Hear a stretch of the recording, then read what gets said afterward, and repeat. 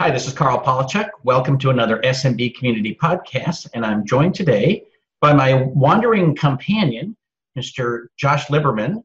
So, Josh, why don't you tell us a little bit about who you are and how you got wherever you are?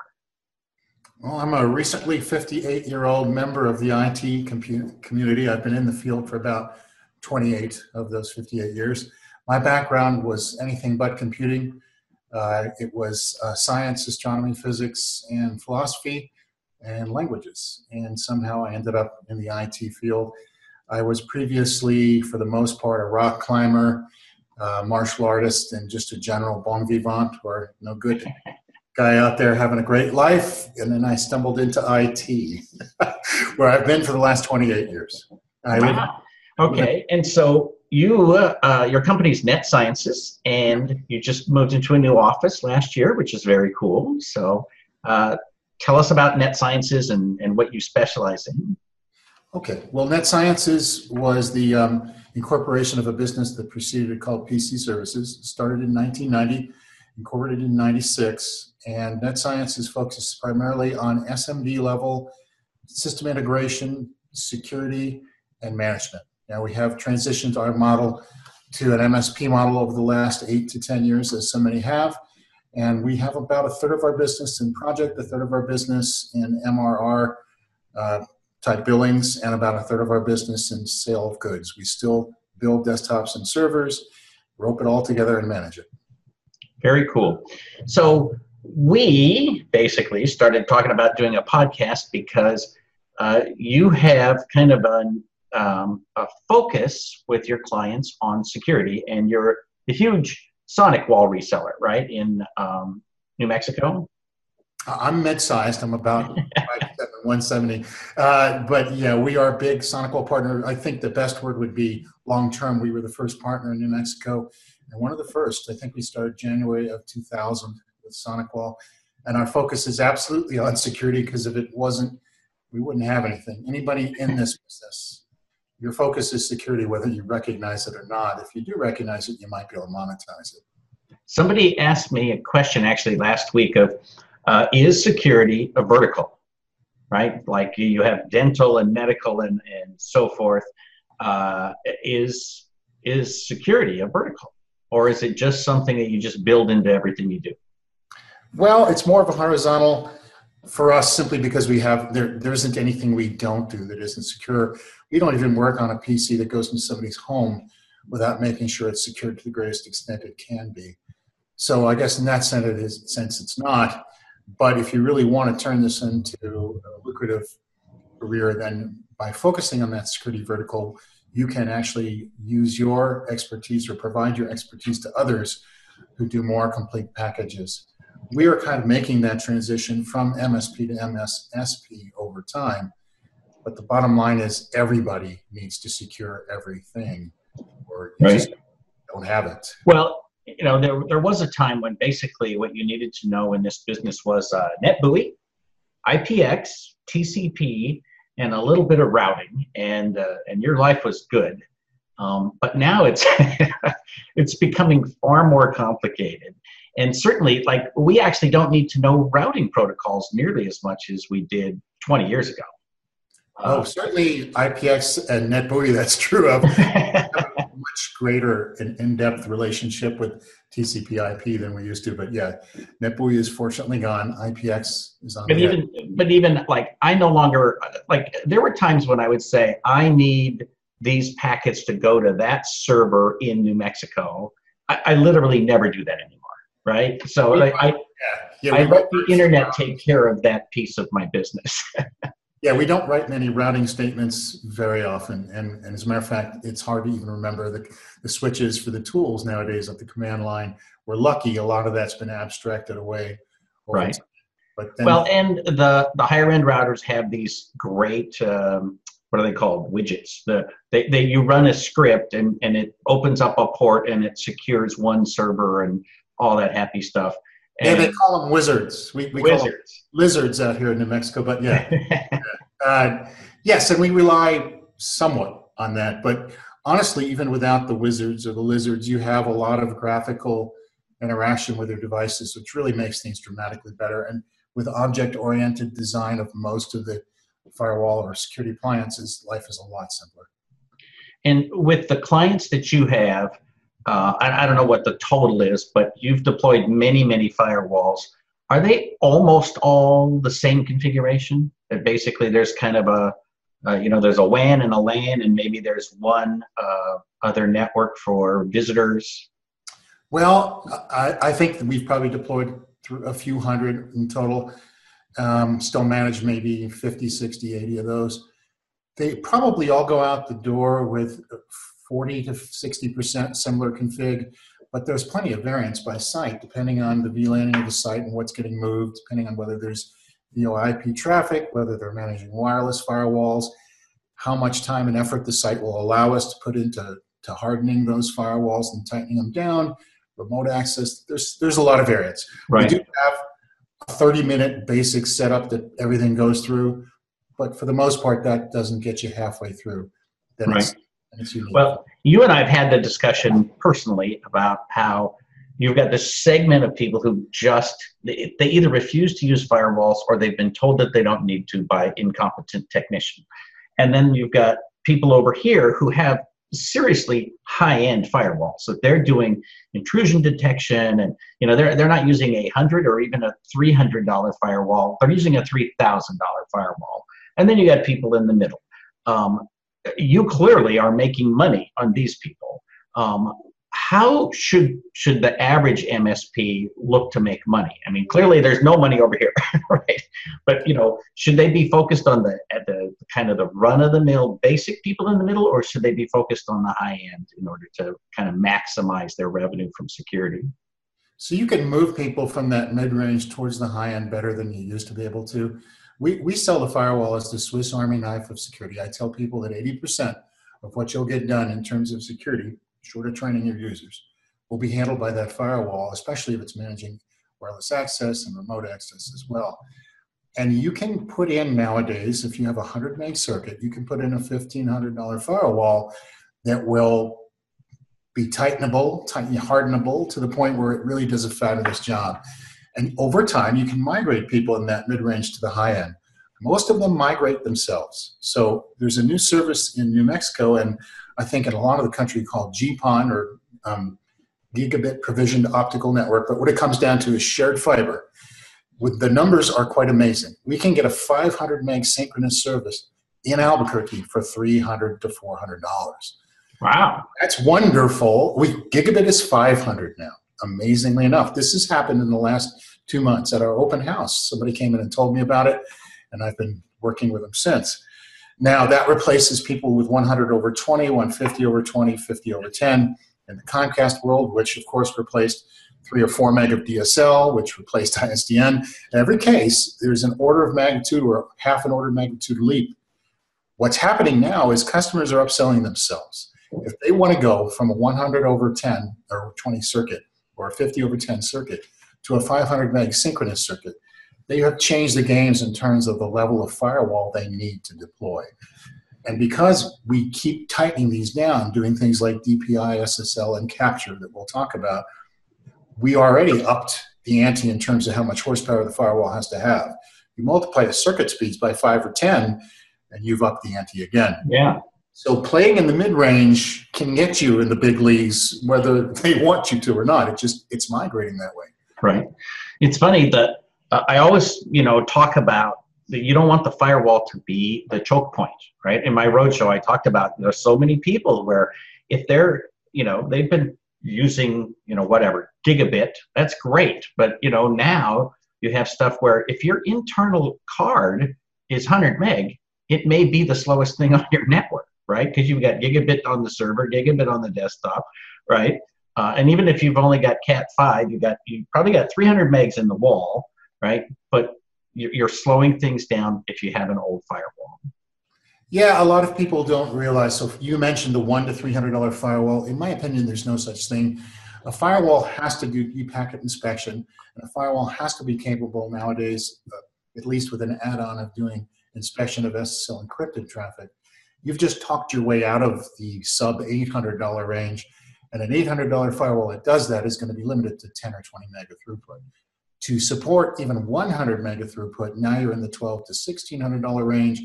That's where you're in a firewall. And I've run into, of course, lots of resistance. 2/3 of the sites we visit don't have a firewall. But those that do usually understand the need and usually understand that they have to match it to their circuit. It's a really funny question. It's fun to ask people. You walk in a new site, my first question, once we get acquainted, is, so what kind of internet access do you have, and what do you use for a firewall? Or do you have a firewall? Everybody says yes, because everybody knows they should. Right. 2/3 of them don't, because they think a firewall is happening inside their server, or they think Comcast modem is a firewall. Right. They think the modem, oh, that's got a firewall built into it. Yeah, that's right. A firewall. And unfortunately, there is no legal definition of a firewall. And the bottom line is that they don't generally get how powerful it needs to be and what it does for them. And as the bottleneck migrates away from your perimeter, because a 50/10 circuit, obviously that's the bottleneck if it's feeding a gigabit network. But as you start to see gigabit on the fringe or on the edge, we now have a gigabit site. For $500 a month, they've got a gig up and down. They need to pay a lot more attention to where the bottlenecks truly are.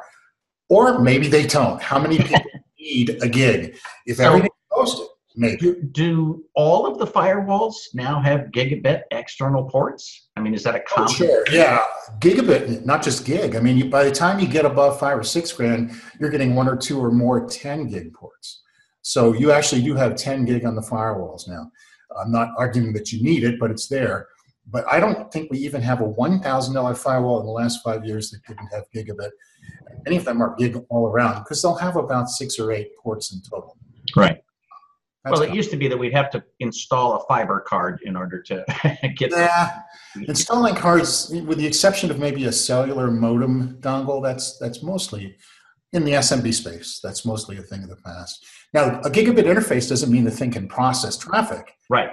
Gigabit, I mean, I have a speedometer that goes to 180, and I can only do 151. But you know what I mean.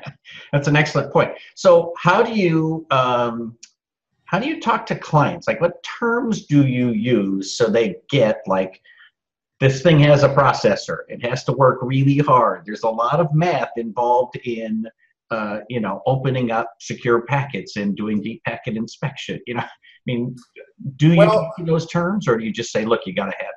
I'm a big fan of both analogies and visual aids. And I used to walk around with a soda straw, a cocktail straw, and an 8-inch section of pipe, like a plastic PVC pipe, because you could show people the difference between DSL, 10 meg Comcast circuit, and their gigabit network by holding those straws up within each other and showing them that inside a pipe. Roughly, that was the correct ratio. And you could say, this pipe right here, that's your network. That big straw, that's for soda. Oh, and it's your Comcast circuit. And the little tiny guy in the middle, that's for your slow gen fizz, your Caprinia, and that represents DSL.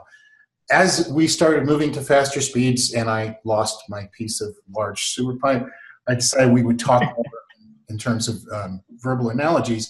And I explained to people that in the old days, when we did stateful packet inspection, that was like getting stopped on the way into the bar and having a bouncer say, "Are you 21?"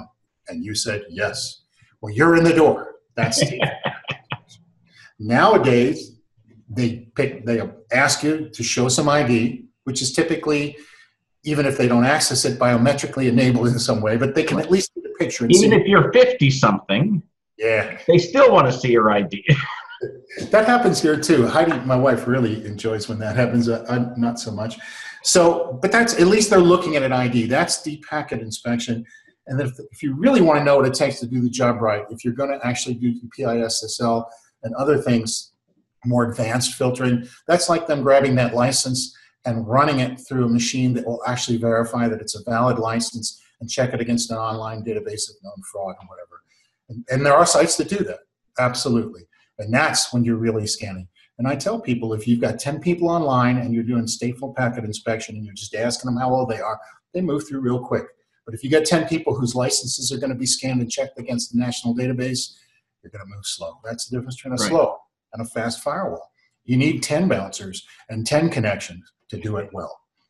Yeah, I'm a big fan of analogies. So it used to be the case that I would set up a firewall and then I wouldn't touch it for 3 years, right? And then I would try to get them to replace it, but I would rarely have to go do anything. But man, those days are past. You have to update a firewall almost as often as you update a computer.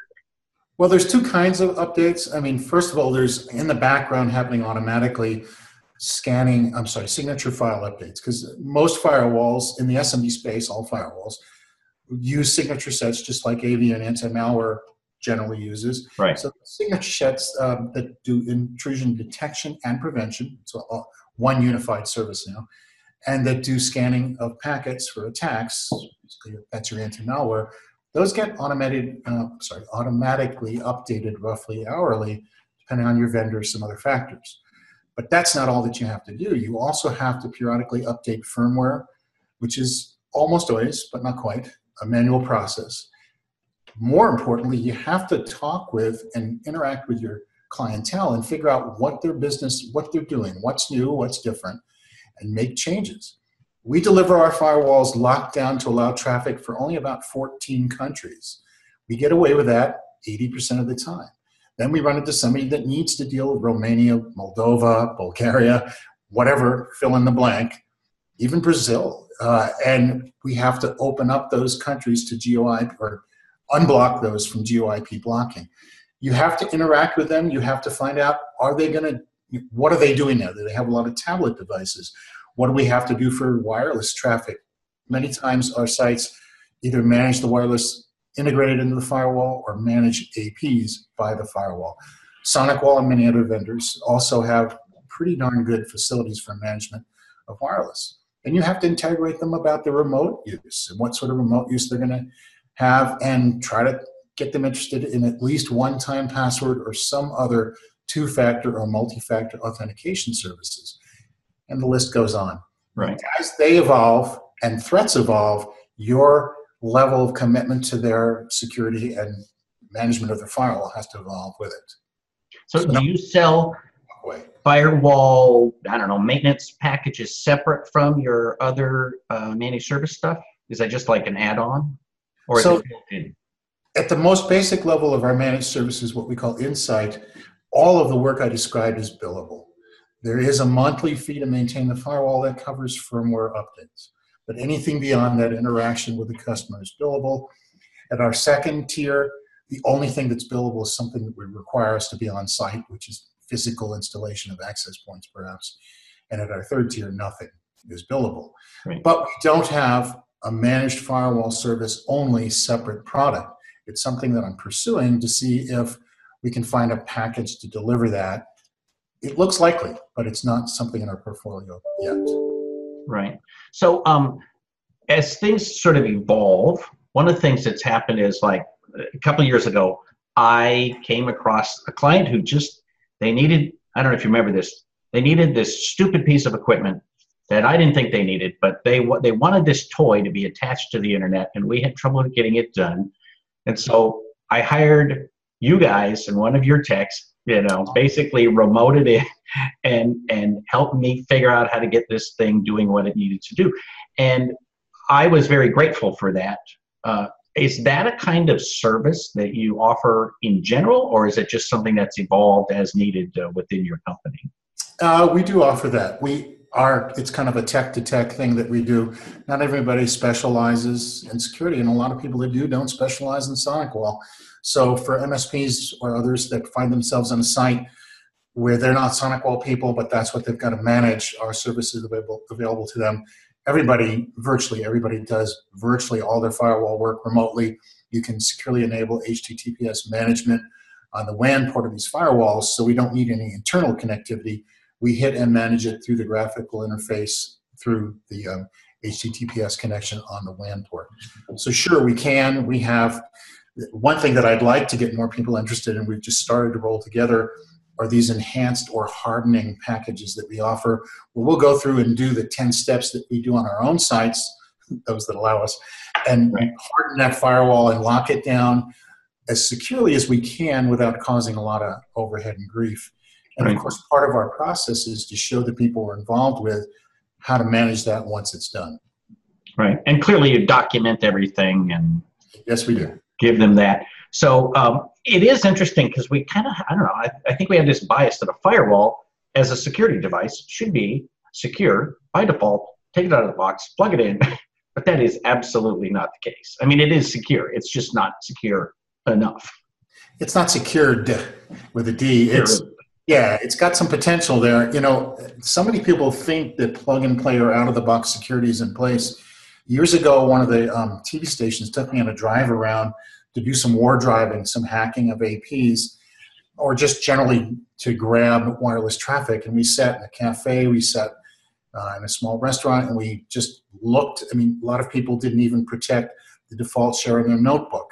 So they had their their dollar sign shares unprotected with a password, because every major manufacturer sends their notebooks out back then without a password on that share. And we could browse over and just look at what we wanted to. Later, we sat parked in front of somebody's house, and this was odd. They had me connect and get on the internet, but I pointed out to them that most people don't change default username, password, or IP on these devices. So we logged in with all the defaults to manage this guy's access point, and they said, "Well, what could you do here?" And I said, "What do you want?" And we can make sure they can't get in, but they would notice that. And we talked about all the things we could do that they wouldn't notice. He showed up. He pulled them into the driveway at about 4 o'clock while we were doing this, and I told the guys with the TV station, "You go tell them what we're doing. I'm not going to do that." He did, and here's the horrible irony. Without being specific, he was in a high-level position related to security, related to a branch of the government. And his comment, which didn't get on camera, although they filmed him, was, "Well, I thought these came in secure by default." No, they don't. And by the way, I noticed one thing. You use the word router a lot. Though firewalls route, even though firewall vendors sometimes... A firewall is just a router that's dedicated to do a specific set of chores. It's got a specific set of processes, but you won't find, if they're smart, many SMBs that have routers and firewalls. They have a firewall that routes, for the most part. There are exceptions, but for the most part, they have a single device that does all of that, and that's the firewall. Well, that's interesting. That's not been my experience. What I have had is there's a router from the ISP, and then I put in a firewall. Well, there is a premise device, but by the time you connect the firewall, you've changed that premise device's capacity or function from to a bridge, or to just passing traffic completely through to you. So you're right. You do show up. There is a router, which nobody calls. No, Comcast doesn't call it a router. CenturyLink doesn't call it a router. It's a modem or a gateway or whatever. The reality is, it was routing. But the reality is, it's not a modem because it doesn't modulate or demodulate. It's a router. Well, it does both, actually. So DSL devices do exactly. They actually are modems as well as routers. Right. I don't believe technically that you demodulate a cable circuit, but I'm not sure. But they are routing when you get there. They're not when you leave, if you did your job right, most of the time. All righty. So the other thing that you sort of alluded to is all of these open networks. One of the things that people are trying to figure out is, how do I secure my IoT, right? Because there's so many things where, for me personally, I literally put everything inside my house that's that's an Internet of Things device, including the TV, is on a separate network. I have I basically put in a repeater with a different network and a different password, and those devices use that. And it may not necessarily secure anything, except it keeps it away from the stuff that I care about. So, yeah, absolutely. So segment it, like you're saying, or at the very least, keep it all outside of DMZ, which is another way of segmenting it. And then you're at least protecting yourself. You're not protecting the world from a compromised IoT. Right. Absolutely. But that is the first step. We often set up people, even in their homes. We mostly deal with home users that are business owners in our portfolio. We'll frequently set up 2 wireless networks or more in their home and their business, so that one network can get access to internal facing devices, or the other network, or SSID or VLAN, will be facing outward only, and that's what they use for guest access or even most of their own users. And in more sophisticated places, we actually set up a wireless management VLAN so that we can come in and do things wirelessly, or they can if they know how to. But in the home, yeah, segment it at the very least. Get everything that you can't control and manage and patch and update, which is virtually all IoT devices, outside the DMZ, and keep everything else inside. So yeah, let them nuke each other. There was just a story I heard on NPR about some people spending a month with every internet connected device they could possibly imagine, and then routing it all through one device so they could track all the traffic and see how often Alexa calls home, which is about every 3 minutes, right? Whether it's on or off, in use, not in use, And it's, we're entering this era where there's just this massive amount of big data, that they'll literally be able to look at the traffic in your system and say, oh, it looks like he's waking up, his internet connected toothbrush is working, and whatever else. Metadata rules. Right. Yeah. Yeah. By the way, Heidi won't leave the Alexa plugged in at all. Every single time I see that thing, it's unplugged. I'm surprised she's not hanging it out the window already. I don't own one. The only thing I have is this. I have the Google. There's some TV device, Amazon TV device that I have to push a button and hold it down until a light comes on before it will listen to me. So, yeah, as far as you know, as far as I know. Exactly. Yeah, it is. It's really quite amazing how much data gets collected and how this all works. I'm not a big fan of IoT. I know you know this already. I really think of it more as an IDI IoT. But I think that we're making our leaps into the IoT world in terms of capabilities, services, and basically ginning up new ideas of how to make sure that my dishwasher can order butter. I don't see the value in that. At least I don't see it overwhelming the security issues that have grown up around it. And certainly the biggest of those issues is that so many IoT devices are designed so that not only are they not updated as flaws are discovered, but they cannot be updated. They're not flashable. They're not anything. They're monolithic forever. And not many people will replace their refrigerators because of a known DDoS flaw in the front. Exactly. That's the another thing, and I wanted to ask you about, and we're almost out of time, but do you put in like the Cisco umbrella or something like that to take DNS basically out of house? Yeah, so not in homes, but yes, let me give you the super quick tour of what our basic security package does. So everybody gets patching automated for all kinds of products, Microsoft and third party, and reports if they request them. We get them, a few sites get them.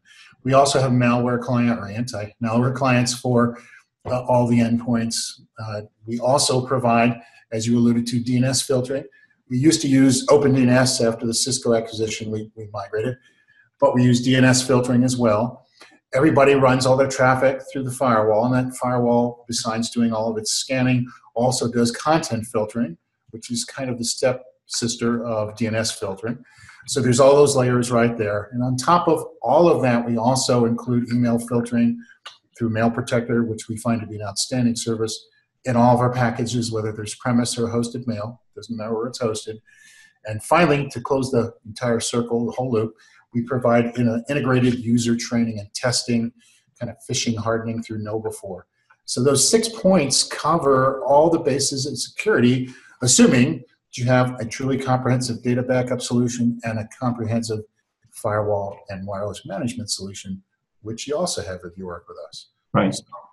So you're going to tell me whether you want email or a web form or whatever. We're going to put a link down below if people want to get in touch with you about the possibility of having you help them secure their systems or secure their clients or whatever. I think you have to stop charging the way you charge because it's not enough, but that's just my opinion, Okay. So a lot of people can see you at the shows that you speak occasionally at different conferences around. People have seen you as a photographer, obviously, but you also have made presentations. I've even seen you do them in Australia on security. So It's great. And you recently had an article, was it in Channel Pro magazine? Yeah, we've had a few. I get published frequently, but the speaking this year will be for Channel Pro at all 4 of their shows, 2 of the SMB Tech Fest shows. That's all that I have solidified on so far. So far. Yeah. Very So cool. I think that makes it March, July, May, November, and October so far. All right. So folks can look for you in person and check you out in Channel Pro magazine, and also follow the link down below. So the last request I have is I need you to move just enough so I can see that you've got a map behind you with the pin of all your worldwide locations. I'm glad you remembered that. Yes, we have a pin indicating all of our worldwide location. But I'm a big map fan and a big traveler, and that's the real reason the map is there. So yeah, so you should give me a picture. I'll stick it at the end of this video with your worldwide location. Okay. All righty. Thanks for being with us. Thanks, Carl.